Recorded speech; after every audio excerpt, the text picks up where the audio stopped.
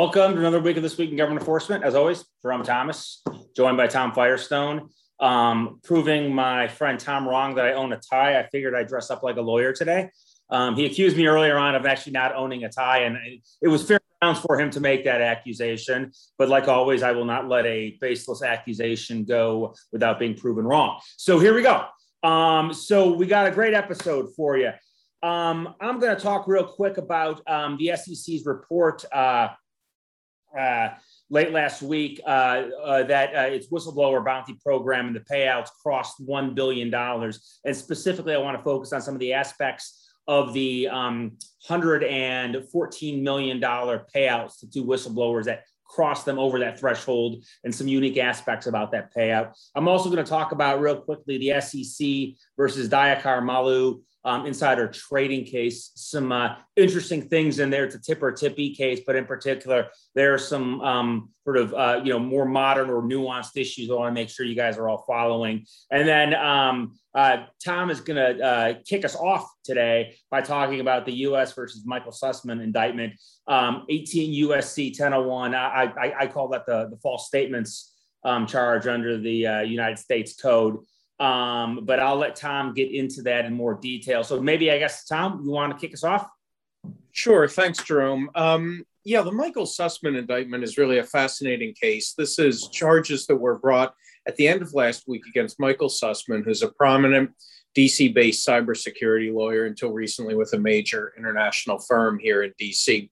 He was indicted by the John Durham investigation for allegedly lying to the FBI in 2016 when he provided information to the FBI General Counsel about alleged connections between the server of a Russian bank that was supposedly in contact with the Trump organization, the Trump campaign.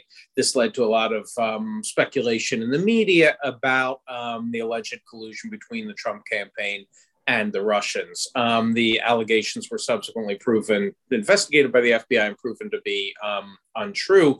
Nevertheless, he has been indicted in this case. Now, he's been indicted again by the John Durham investigation. The Durham investigation is the investigation that was commissioned by the Trump Justice Department to investigate the origins of the Trump-Russia investigation. So Durham is an investigation of essentially the Mueller, what turned out to be the Mueller investigation. The Durham team has been working for longer than the Mueller team worked, and so far they've brought two sets of charges: the Sussmann charges and previous charges against a former FBI agent, Kevin Kleinsmith, who pled guilty to a 1001 violation. Now, what's extraordinary about the Sussmann indictment is not just that this is a very prominent, well-respected former DOJ prosecutor who has been indicted, but among other things, he's not indicted for lying about the content of what he provided to the FBI. He's indicted for allegedly lying about on whose behalf he presented it. According to the indictment, he said, "I'm not here on behalf of any client." And the Durham team has taken that as a material misrepresentation, warranting 1001 charges. The case is also, the indictment itself is also quite striking in that itself seems to lay out why this is a weak case. So without even hearing from the defense in this case, just reading the indictment, it seems like there are some serious problems with these charges. And I want to talk about those for 1 second. So again, the allegation is that he went there, he presented this information to the FBI General Counsel, then James Baker, who had collected information from various researchers about these alleged connections between the Russian bank server and the Trump campaign. He said he was not there on behalf of any client when, in fact, according to the indictment, he was actually acting on behalf of the Clinton campaign. Now, one thing reading the indictment that jumps out is how apparently weak the proof of this alleged misstatement is.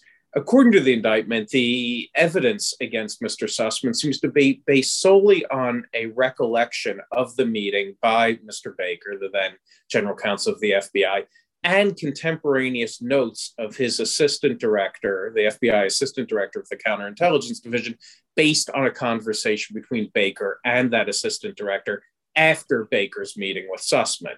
So it's not even clear whether or not these notes are admissible. They could well be ruled inadmissible. Hearsay, they might get in under a business records exception. It's not even clear whether or not the notes are admissible. But even if they are admissible, according to the indictment itself, they don't really seem to support the theory of the case. Paragraph 29 of the indictment says, quote, these are the notes of the post-meeting conversation between Baker and the assistant director of the FBI about the Baker-Sussman meeting. It says, quote, Michael Sussman said not doing this for any client, period, represents DNC, Clinton Foundation, etc. So it seems right there, the very notes that the charges are relying on suggest that Sussman did make clear his connection with the Clinton campaign in this meeting. In addition, the indictment also points out that in 2017, Sussman himself testified under oath before Congress that he had, in fact, told the FBI general counsel that he was there on behalf of his clients. So basically, it seems to come down to Baker's recollection versus Sussman's recollection, and the notes that Baker provided to his assistant director are at best ambiguous and suggest that Sussman did, in fact, indicate on whose behalf he was there.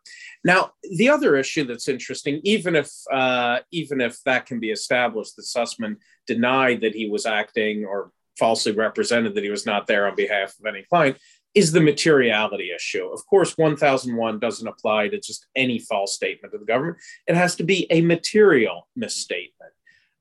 Here's what the indictment says in part about why the statement about on whose behalf Sussman was there was relevant material, not just relevant material to the FBI's investigation. The indictment says Sussman's false statement was material to the investigation because, among other things, it was relevant to the FBI whether the conveyor of these allegations was providing them as an ordinary citizen merely passing along information, or whether instead he was doing so as a paid advocate for clients with a political or business agenda. Had Sussman truthfully disclosed that he was representing specific clients, it might have prompted the FBI general counsel to ask Sussman for the identity of such clients, which in turn might have prompted further questions. In addition, absent Sussman's false statement, the FBI might have taken additional or more incremental steps before opening and or closing the investigation. The FBI also might have allocated its resources differently or more efficiently and uncovered more complete information about the reliability and provenance of the purported data at issue. Now, this is strange because, again, the recipient of the information is the FBI, the greatest investigative organization in the world. The evidence, as I've mentioned, indicates that he did disclose that he was there on behalf of the DNC, the Clinton campaign. His firm's connections to the Clinton campaign were well known. And of course, the FBI could have figured this out. The FBI is used to receiving information from interested parties all the time. Parties come in, they provide information. They may not disclose on whose behalf they're providing the information or their motives. Nevertheless, this is, I'd say, a lot of the confidential informant information the FBI receives comes from people who have a personal motive. Nevertheless, the FBI takes that information for what it's worth, and then they seek to corroborate it. They investigate it. They determine whether or not this is worthy of investigation. Is it really the case that the FBI would not have investigated this had it known where the information, had it known who Sussman was working for? Given the serious nature of these allegations about collusion between a presidential campaign and a foreign government, presumably this would have been deemed worthy of investigation regardless of the source, because even an interested source could be providing important information about criminal activities. So it seems a little bit of a stretch to say that this is material, especially when the indictment also points out that the FBI's investigation of the allegations concluded that there was no evidence, insufficient evidence to support them. So it seems hard to show what seem it seems hard to establish how this negatively influenced the FBI's actions in the wake of the statement. Now, the treatment of materiality in this indictment is especially puzzling when one compares it to the position that DOJ took in seeking to dismiss the 1001 conviction of Michael Flynn. Flynn, of course, was convicted, pled guilty to making false statements to the FBI in connection with their investigation of the Trump-Russia alleged collusion between the Trump campaign and Russia. He made misstatements about his conversations during the transition with Russian officials about the possibility of lifting sanctions and other matters of U.S.-Russia relations, which was, of course, the very subject of that investigation. Nevertheless, DOJ took the position that his conviction should be vacated because Flynn's misstatements were allegedly not material to the investigation. Here's what they said in that case. 1001 requires a statement to be not simply false, but, quote, materially false with respect to a matter under investigation. It requires more than mere relevance or relatedness to the matter being investigated. It requires probative weight whereby the statement is reasonably likely to influence the tribunal in making a determination required to be made. The materiality threshold thus ensures that misstatements to investigators are criminalized only when linked to the particular subject of their investigation. And in this respect, it cites a case finding that a false statement about a date and location of one's birthplace in an immigration application were not material because they were not qualifications for citizenship. So it's setting a very, very high bar for materiality. The DOJ brief in the Flynn case goes on to say, and the materiality threshold prevents law enforcement from fishing for falsehoods merely to manufacture jurisdiction over any statement, true or false, uttered by a private citizen or public official. It is, to say the least, hard to reconcile that position on materiality with the position on materiality taken in the Sussman indictment. So we'll have to see how this plays out in court. There may be more to the case that isn't in the indictment, but the indictment does certainly suggest that there may be issues of proof and as well as issues with meeting the materiality threshold. Query, as a result of this indictment, what effect it may have on people and lawyers presenting information to government enforcement authorities. We have all presented arguments, we've all presented information on behalf of clients. Sometimes we have to do that anonymously because the client does not want to be identified. Now, we never lie about on whether or not we're presenting the information on behalf of a client, but we are also not required to identify the client. I wonder if in the wake of the Sussman case, lawyers, representatives of parties are going to be more reluctant to go in with potentially incriminating information to enforcement authorities. And I think this relates directly to the subject of your talk today, Jerome, about whistleblowers and how the SEC seems to be wanting to encourage whistleblowers and advertising how much it's paying whistleblowers. At the same time, DOJ seems to be taking a very, very harsh position on those who come in as whistleblowers, as reporters, and don't identify their clients or claim, as Sussman is alleged to have done, to be acting not on behalf of a client. Yeah, I mean, the phrase chilling effect, you sort of hear that thrown around a lot, but it seems like this case could have and probably will have some type of chilling effect on just how willing anybody, frankly, was going to be to go to the Department of Justice if they seem willing to take what largely is an immaterial fact and use it as a basis for criminal prosecution for a false statement to a government agent. I mean, that's one of the most serious charges there are. Absolutely. It's an extremely serious charge. It is obviously a criminal charge. And it seems in this case to, not even be clear from the face of the indictment whether or not he said that. We've got conflicting evidence presented in the indictment on that. Secondly, it is hard to see how this is really material to the FBI's investigation. Even if they knew, even if he said explicitly on whose behalf he was presenting it, I find it hard to believe that they would not have run this down given the nature of the allegations, or that they would have done things significantly differently as a result of that. It's not like he lied about, oh, we've collected this information that the Trump campaign and the Russian bank server and regular communications, and that was fabricated. If that were the case, yes, of course, that's an absolute 1001 violation.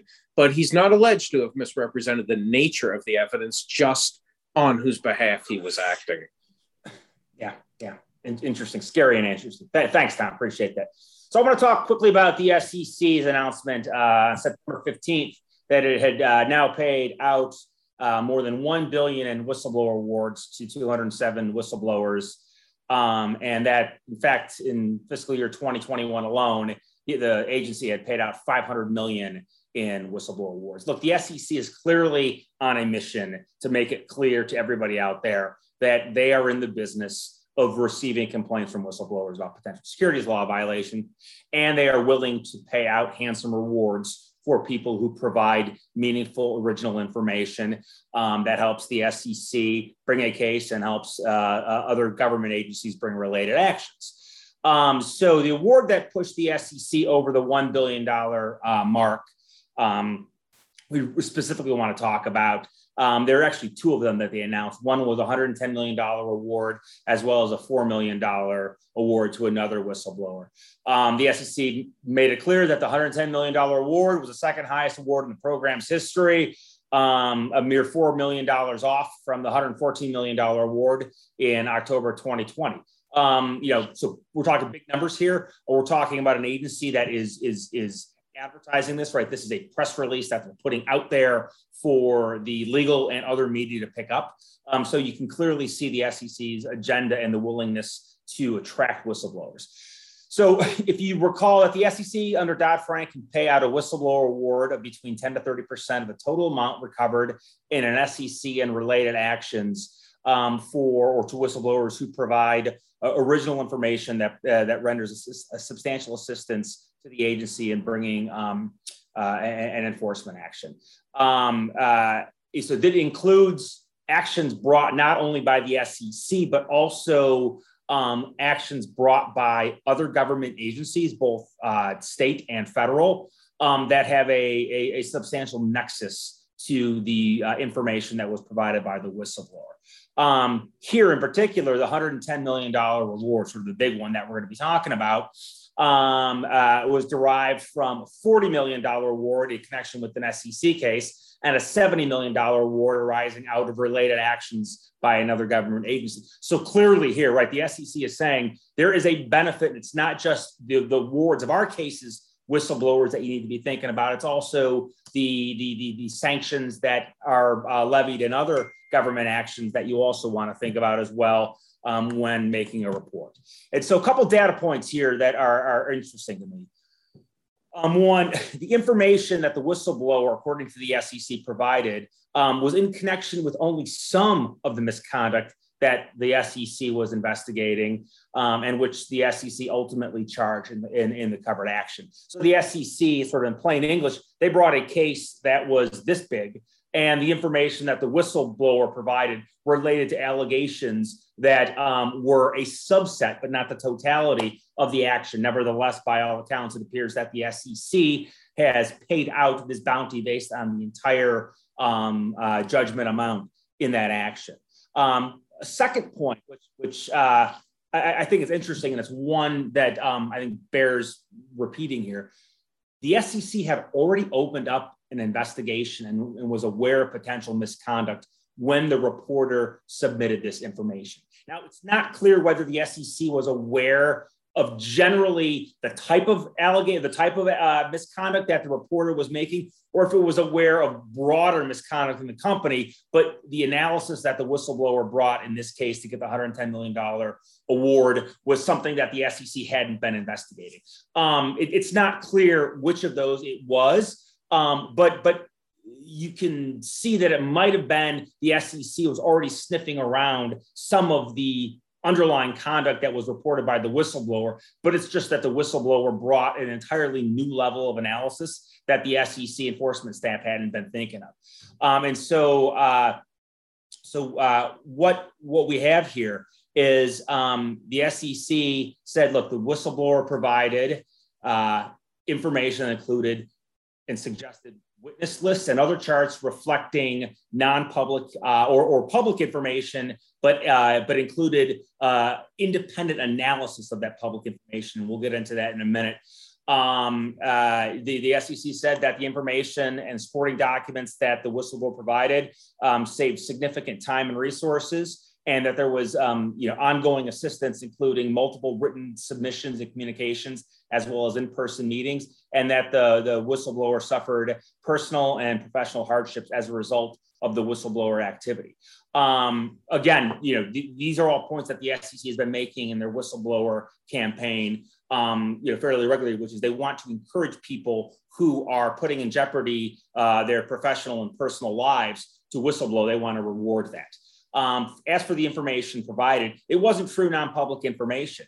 According to the SEC, it was derived from a host of publicly available sources, which the whistleblower here used, to the SEC's words, perform independent analysis of that information, and then provided that independent analysis to the SEC. Specifically, the SEC said that the claimant one, they called, information was based on independent analysis, which is a constituent element of the original information requirement under the Dodd-Frank whistleblower program. The SEC said claimant one utilized publicly available information in a way that went beyond the information itself and afforded the commission with important insights into the extent of the company's misconduct, as well as other relevant conduct. Additionally, the whistleblower's information was, quote, derived from multiple sources that were not readily identified and accessed by members of the public without specialized knowledge, unusual effort, or substantial cost. Moreover, according to the SEC, the sources of the whistleblower, the sources that the whistleblower cultivated, raised a strong inference of a securities law violation that was not otherwise reasonably inferable from any of the sources individually. And that the whistleblower's own examination, evaluation, and analysis contributed significant independent information that bridged the gap between publicly available information and the possible securities violation that the commission and the other agencies were investigating. Right. So it sounds to me, I'm like, who does this sound like? It sounds a lot like Harry Markopolos, if you remember that, the Madoff whistleblower, right? As I was reading this is somebody that appears to have had incredible insight into a particular industry and industry practice, and used his or her analysis and insight that they have to basically go out and glean under kind of a mosaic theory, right? I'm mixing and mashing, securities law concept, but take a piece of information here, a piece of information from there, all publicly information, put it together, but then use the brain power that person has, that independent analysis, to glue it all together and tell a story that wasn't obvious, not only to the public as a whole, but frankly, probably wasn't obvious to the SEC without substantial time and expense in doing that investigation on their own. So you can see here what the SEC is doing, right? If you want to sort of be just truly Machiavellian about it, they're saying, look, if you have the wherewithal to go out and comb the internet and other public sources for information, put it together that can present a cognizable theory of a securities law violation, we, the SEC, are open for business. Bring it to us. This isn't an insider. This isn't that traditional whistleblower, right, that we usually see someone, a former employee or a former, we've seen people that are affiliated with accounting firms, right? Somebody that has insight into the business that they're reporting on. This appears to have been an outsider by all accounts. And it's interesting for folks to remember that whistleblowers can be both insiders and outsiders. And the SEC is very much willing to pay outsiders who go through the sweat equity of putting the mosaic together and telling a story that isn't obvious to others. And that makes sense, right, Jerome? In a way, yeah. It does make sense, because in insider trading cases, for example, a lot of it really is that kind of circumstantial evidence. There's a pattern, and you put the pattern together in a certain way, and it makes clear what's going on. That has value. Now, presumably that's what the SEC staff should be doing as their full-time job already. What they don't have access to is the inside information, which is why we think of the whistleblower as the insider who's disclosing some sort of evidence. But if somebody can do this in a way that they're not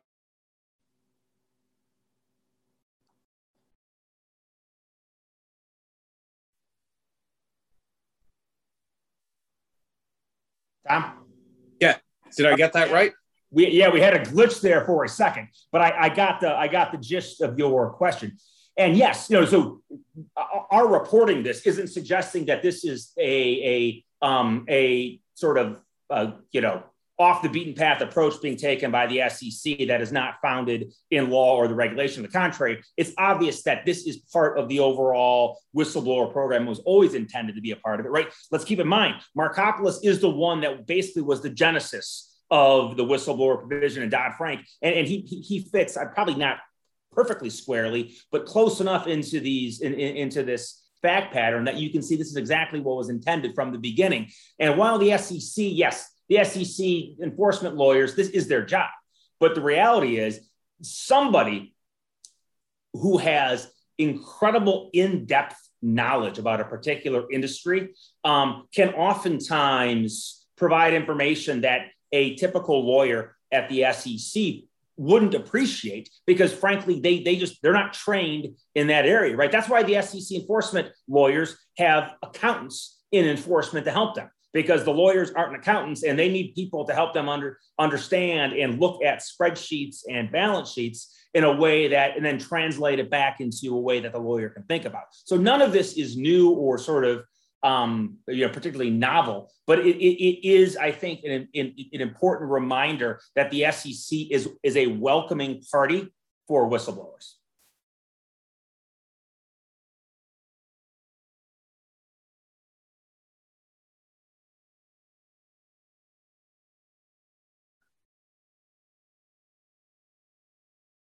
Okay. And then I'm going to wrap up real quickly talking about the Dayakar Malu insider trading case, and we had a tech glitch there. I'm not sure what's going on, but we'll just keep moving on. It's an insider trading case brought last week, specifically a Tipper-Tippee case. Your standard Tipper-Tippee case, for those of you who don't know, typically involves a traditional corporate insider who has a fiduciary duty to that employer to not share material non-public information with others for improper purposes. And that person shares or tips the material non-public information about their employer's stock to a third party, it's usually a friend or a family member, in exchange for some type of pecuniary benefit. That third party, who's required to know that the tipper shared the information in violation of a duty owed to his or her employer, then takes that information and trades based on that information. That is, in a nutshell, what a Tipper-Tippee case. You can read a lot about it, but that's basically, if you remember the insider trading in a nutshell in law school, right? That's kind of the in a nutshell version of Tipper-Tippee. So in SEC versus Malu, pretty much those are the facts, right? We're not here to talk about the facts of the case because it's fairly straightforward. The SEC alleged Tipper shared information about his company, his employer's earnings information, drug announcements, and merger plans. And ahead of 4 public announcements of this news, the defendant, Malu, the tippee, traded options in the company's stock. Interestingly, the tippee is the one who was charged here, and the tipper has not been charged yet, although the SEC said in their press release that the investigation is ongoing. So it is possible that additional charges, including against the tipper, will be brought, and that's not uncommon in SEC cases. But what the SEC's press release did talk about is, and did make clear, is a couple of points that I think are really the lesson of this case, right? So the tipper was an employee at a publicly traded company in the pharma life sciences space, and allegedly tipped information to a friend who used to be with that company or with an affiliated company, but it was no longer employed. What the SEC said in their press release is, and from what I'm reading, this information was detected. The SEC detected this conduct through mining of data and picking out trading patterns. So this isn't something that from what I can tell, was identified by a whistleblower or was identified through some type of FINRA report that normally happens around corporate events. The SEC has access to an immense amount of trading data that they get through brokers and exchanges. And they've been moving to algorithmic analysis or AI-driven detection for some time now, as we talked about the EPS initiative, the artificial intelligence EPS initiative that we talked about couple months ago is further evidence of that. But this is another example of that. It's really just as simple as, and obviously far more complicated than this, but if I'm at the SEC, I say, Siri, show me all the company's market moving data over the past year. Now show me all the options trading in a direction that would have profited from that news.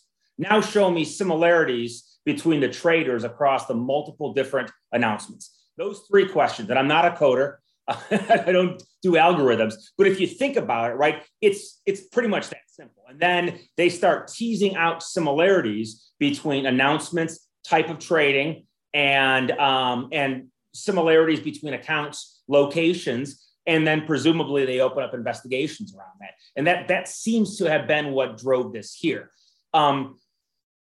Another interesting point is that we Tom, we sort of talk about, bribes don't have to take the shape of a bag with a dollar sign, on it that gets handed from one. Well, that's exactly what happened here, according to the SEC. In order to avoid detection, the tippee paid the tipper in person Indian rupees for this information in order to avoid detection. It didn't give details about where those meetings took place or why Indian rupees, but the suggestion is clearly that by paying in cash to avoid detection, they both knew this was wrong and still traded based on that information. Another thing that's interesting that the SEC mentions a couple times in the complaint is that the tipper shared the material non-public information with the tippee through a secure messaging and calling app. Whatever app you want to call it, right? It's basically how my kids communicate nowadays. As we all know, in the white collar space, these messaging apps are where communications happen. And both the Department of Justice, the FBI, U.S. Attorney's offices, and the SEC and other government agencies are well aware of how the messaging apps differ, even from traditional texts and from emails. And we've been seeing this trend for a while, that the sort of the written evidence, if you will, in a case moving from emails. When I first started practicing law, it was emails. Then you probably over the last 5 to 10 years, the texts have been it, right? And we now see it going to these messaging apps. But these messaging apps are challenging in a number of ways, in that many of them don't retain the communications for more than a millisecond once the communication is opened. Although I suspect there are ways to retrieve the data through full-blown tech analysis if you have the phone. In most cases, it's very difficult, if not impossible, if you don't have access to all of the hard data, the computers, the telephones, to retrieve anything. And this is something that the government has been quite vocal about, right? If you remember a few years ago, there was some DOJ guidance, issued about encouraging or discouraging the use of messaging or otherwise self-deleting apps within a corporate environment. And this is just more of an indication that the way investigations are being run, and government investigations will continue to turn on the ability to retrieve or possibly not to retrieve this messaging app and messaging app communications. And so, if you go into the DOJ, if you go into the SEC, you go into the CFTC, you go into any of these agencies, and you talk about an investigation you're running, you have to have an idea about what you are going to say about these messaging apps, because frankly, it's the way people communicate. And this case is just another reminder. Now, I think that they were able to build the case without these messaging app communications because they got some cooperating witness somewhere along the way, right? It's very hard to detect how they know about these messaging apps, but I suspect it's probably through some type of testimony somewhere along the way, because they don't really quote the messaging apps. They just sort of say that the information was passed through the messaging app communication. So maybe they have a fingerprint that it took place, but they don't know what it was, right? And they're making the allegation. Again, it obviously presents challenges for the government in building a case, but if you are a corporation, or if you are an individual that's going before the government and looking to self-disclose or looking for cooperation credit, having your arms around this, and frankly, in advance, having a meaningful social media and app messaging policy for your company, what is permissible, what isn't permissible. That's almost like a starting point for any discussion with the government if you do run into trouble in your ability to recover these messaging communications. Well, that's exactly right. This is one of the biggest issues in investigations right now. What do you do about, you've done the email search, it hasn't revealed anything. What about their phones? What about the messaging apps? Now, this runs right into data protection issues that we're also familiar with. And you've got to, as you say, have some explanation as to why you did everything reasonable under the circumstances, why the client had a reasonable policy in place. Despite that, we still didn't find anything. But you can't just go in there and say, oh, we did an email search, we didn't find anything. That just doesn't fly anymore. It did maybe 5 or 10 years ago, not today. So interesting stuff. And the solution to this problem has not yet been let's be honest, Tom. The solution has not been, because we all know about the solution, right? I'm sure there are some vendors that claim to have a solution out there. The reality is, this is still something that is a ways away from being resolved. Frankly, if it can be resolved, right? There's where there's a will, there's a way, but still, it's not something where there's a clear answer. And let's not forget, for a long time, there were no emails that were accessible. So it's sort of like the government got spoiled by having emails, which didn't exist previously. You had to go in, get a search warrant, look at the documents, which may or may not have been there, may not have filled them. And in a lot of cases, I did organized crime cases, there were no emails, there were no documents, there were no text messages. None of this existed. It was you, without a cooperating witness, you could not know what happened because none of this was recorded. So this may be forcing the government back to more traditional investigative techniques that they haven't had to use in the era of electronic communications and emails. Yeah, I mean, remember, Tom, we've always had burner phones, right? As long as cell phones have been around, there's been your work phone, and you've had your personal phone. Whether you want to call it a burner phone, whether you want to call it a personal phone, that is largely outside the scope of your firm's device policy, unless you bring it to work and use it specifically for corporate communications, in which case, again, I don't want to get into data issues or employment issues, but there's a greater likelihood that you can recover those texts if it falls under the BYOD policy. But again, using unofficial means of communication that are outside the reach of your employer and the government is not new. But these messaging apps are a particularly new way, because if they vanish like that, it becomes impossible to know what was said without more traditional investigative techniques. Well, you're absolutely right. I mean, what's new here is that you are now able to communicate electronically in writing in a way that is not recoverable. So in the old days, the kind of mob case I was talking about, they didn't communicate through writing. And so they didn't enjoy that option. But then, now what we're talking about is a situation in which you have the written communications, but they're not preserved. So you get the people who are engaged in these schemes get the best of both worlds. They get to have written communications, but not in a way that could incriminate them down the road. And that's why this is so challenging. Yep. All right. Well, that dog barking is a sign we should end right now. Great. He agrees with us. Great subject as always. That's the Amazon or the mail person. Take care, guys. Keep the comments and feedback coming. Bye, guys. Bye.